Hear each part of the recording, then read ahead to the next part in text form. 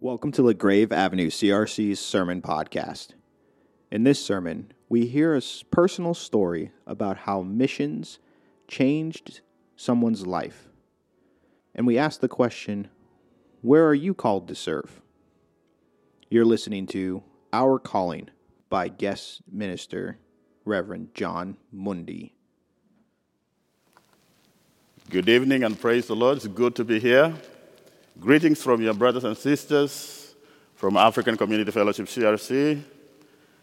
Greetings from my family, my wife, and our 3 kids. I'm delighted to be here tonight.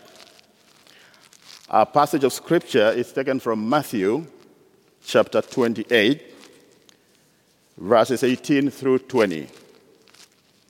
Matthew 28, 18 through 20. If you are there, let's pay attention to the reading of God's word. Then Jesus came to them and said, "All authority in heaven and on earth has been given to me. Therefore, go and make disciples of all nations, baptizing them in the name of the Father and of the Son and of the Holy Spirit, and teaching them to obey everything I have commanded you. And surely I am with you always to the very end of age." The word of the Lord. Thanks be to God. Let us pray. Lord, we pray for illumination of the Spirit as we listen to you speak to your holy word. Lord, speak to us individually and corporately. We thank you for this opportunity to worship you again this evening. In Jesus' name we pray. Amen. I was born and raised up in Kenya, born into a non-Christian polygamous family in northwest region of Kenya. As a young boy growing up in a pastoral nomadic culture, I was taught that the only thing that I need to pay allegiance to and be responsible about is to become a good shepherd, respect my tribesmen, and continue the name of my ethnic group, my clan, and my family. Thus, I spent the early years of my childhood tending my father's cattle. At the age of 12, I joined grade 1 in a school that was near our village that was begun by a missionary. Prior to my going to school, my mother had been converted into Christianity in 1976. Through our conversion, many things changed in our household. She began, for example, praying, going to church, and witnessing to us at home, telling us that we needed to give our lives to Jesus Christ. My mother's household acquired new identity. It turned to a Christian home, with my mother serving us as a spiritual head of our family. She persistently reminded my sibling and me to follow Jesus because Jesus was the only way to heaven. We occasionally had good conversations of our faith. Though she could not read and write, my mother took time to explain why she cared so much for our spiritual development. She would, for example, take time to recount pastor's message to us when she returned home on Sunday's evening. As the only one who was converted to Christianity in a polygamous family of my father, she faced very severe persecution, rejection, and mockery sometimes, not only from my father and uncles, but also a rejection from the broader Pokot culture that was anti-Christianity. You see, my mother took the literal portions of the Bible literally. Passages like How then can they call on the one they have not heard, they have not believed in? And how can they believe in the one of whom they have not heard? And how can they hear without someone preaching to them? And how can anyone preach unless they are sent? As it is written, how beautiful are the feet of those who bring good news. My mother felt that it was her responsibility to share her faith with us and her friends. I will say my mother acted upon the calling. She responded to Christ's commission by sharing the good news of Jesus to us, her children, and to our friends. This passage of Scripture that we have just read has been read, I presume, many times on this pulpit, and perhaps in different missionary fora. It is also known as the Great Commission. This passage continues to stir our imaginations, and it is rightly so. Why? Because it clearly highlights our purpose and our calling as Christians. It is a commandment from our Savior about how we should be living every day. He gave it to his disciples right before his ascension, and to us today too. Within this one commandment, there are three distinct points about our calling.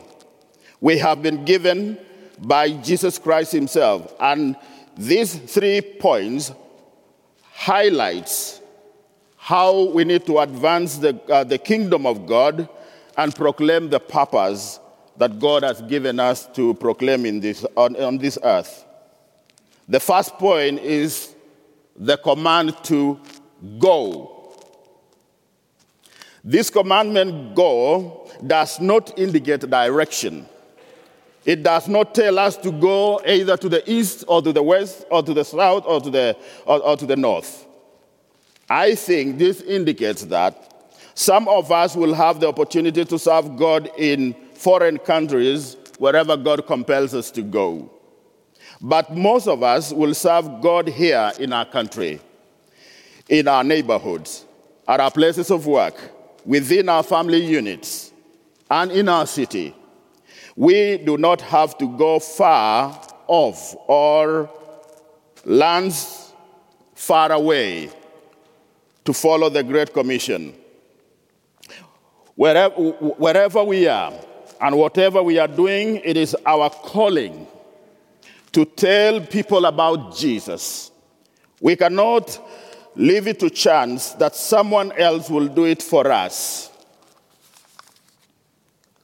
God puts us where he wants us to be, and we can share the good news of the kingdom right here in our own backyards and far beyond the horizons of our globe.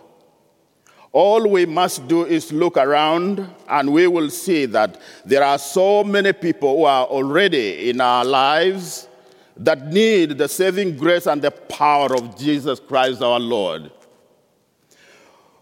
Whether it is our calling to serve God at home or abroad, we have been given the power of the Holy Spirit to fulfill our purpose to make disciples of all nations. You see, brothers and sisters, my mother did not have to travel far. The Spirit of God compelled her to share the good news of salvation with our children. Our mission field was our own household.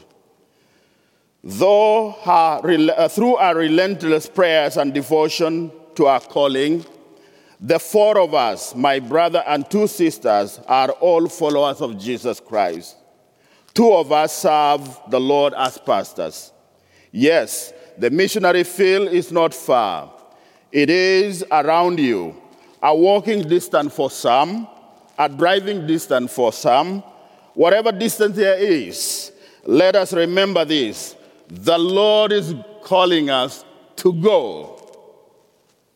The second point is the command to make disciples and baptize. Once we go out to share the good news with the people, that is not the end. There is need for nurture, growth, and fruit yielding. This is discipleship, transitioning new converts and young Christians from spiritual milk to solid spiritual food. One of the initial practices is to integrate them into the membership of the Christian community through the sacrament of baptism, an outward showing of our faith. It is a symbol of Christ's death, burial, and resurrection. What a wonderful passage to read during the Holy Week. Being baptized does not mean that this is salvific in any way. Instead, it shows the world that the convert is changed and has a new life in Jesus Christ. We need to make sure that we follow Christ's command to baptize people in the name of the Father and of the Son and of the Holy Spirit once they have received and professed Jesus as their Savior. I thank God that He used my mom. I was baptized in 1983 after undergoing a rigorous 3-month catechism class. As always, Jesus is our example. He was baptized by John the Baptist, and in doing so, fulfilled God's will. What a testimony. When we are baptized, we demonstrate that we belong to Christ by symbolically attesting that in Him we died to sin, purified by His blood, and alive forever through the power of His resurrection. The third point is command to teach. Once someone that we have witnessed to is saved or comes to Christ, our job isn't over yet. They need to be taught the Bible about how to have personal relationship with Jesus. I am very grateful for all of the wonderful people who poured their knowledge of Jesus into my young life while I was growing up. Of course, my mother, but also my Sunday school teachers, my pastor, my friend, and my friends. They invested in my life and discipled me along the way. I believe you also have a story of how your faith in Christ has been nurtured by others who have been in your life. It is not enough to cherish those great moments, although they are very important. Now it is our turn to be that teacher. It is our turn to be that evangelist. It is our turn to be that discipler, a missionary, a Bible study leader, and all other responsibilities that pertains to our calling to make Christ known in wherever God places us. All of the things we have learned, probably many years ago for some of us, God tells us to share with others around us and those far away from us. Jesus spent time one-on-one with people. He taught them all that God wanted them to know. He is our example of how to be a teacher, an evangelist, and how to invest in the lives of people around us.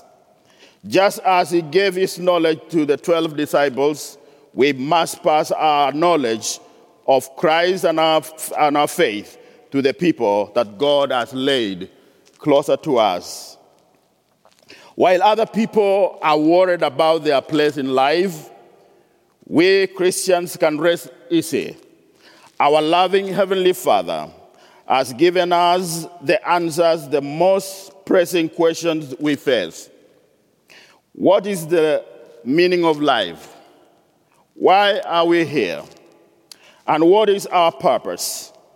We know that we were created for His glory, and our purpose is to share Him with everyone we meet.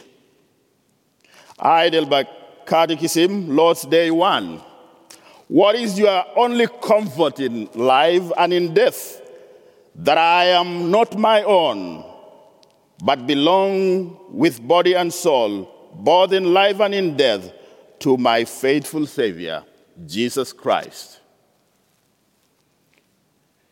Jim Patterson has written several books on evangelism and his experiences as a missionary.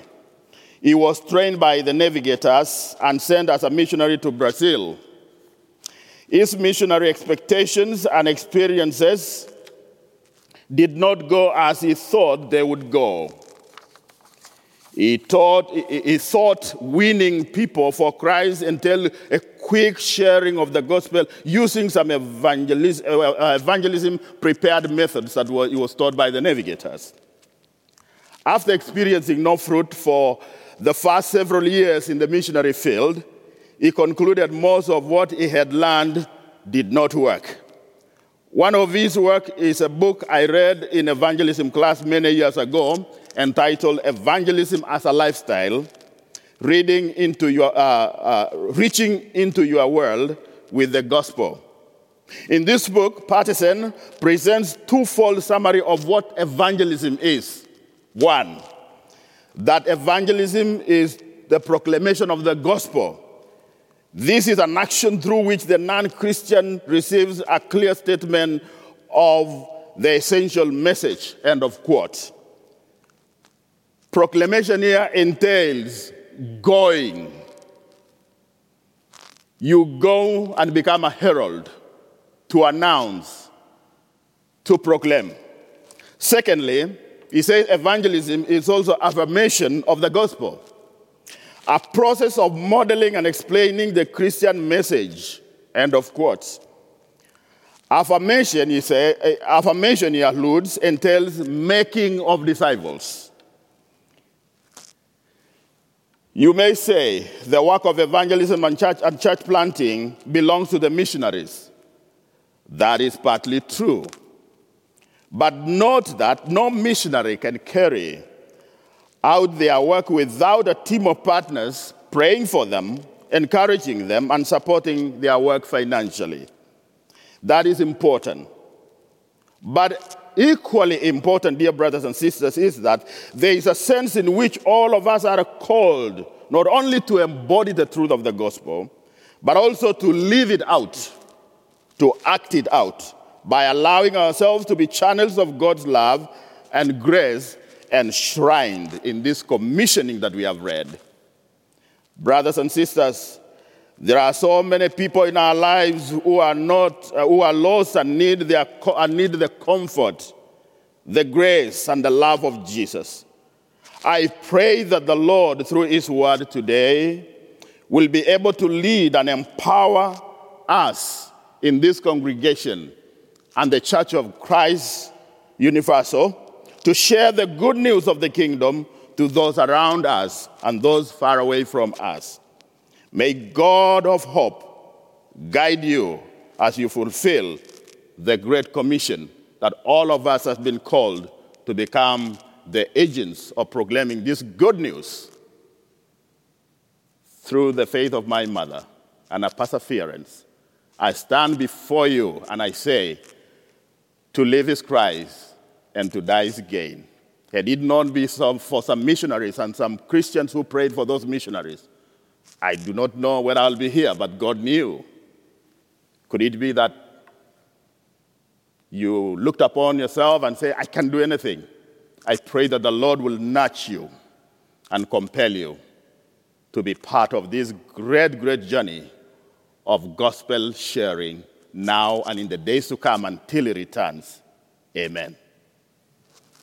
Let us pray. Gracious Heavenly Father, we thank you for your word. May it land in our hearts to settle there and nourish us, but also to compel us to share the good news near and far. In Jesus' name, amen. Thank you for listening to the Grave Avenue CRC's Sermon Podcast.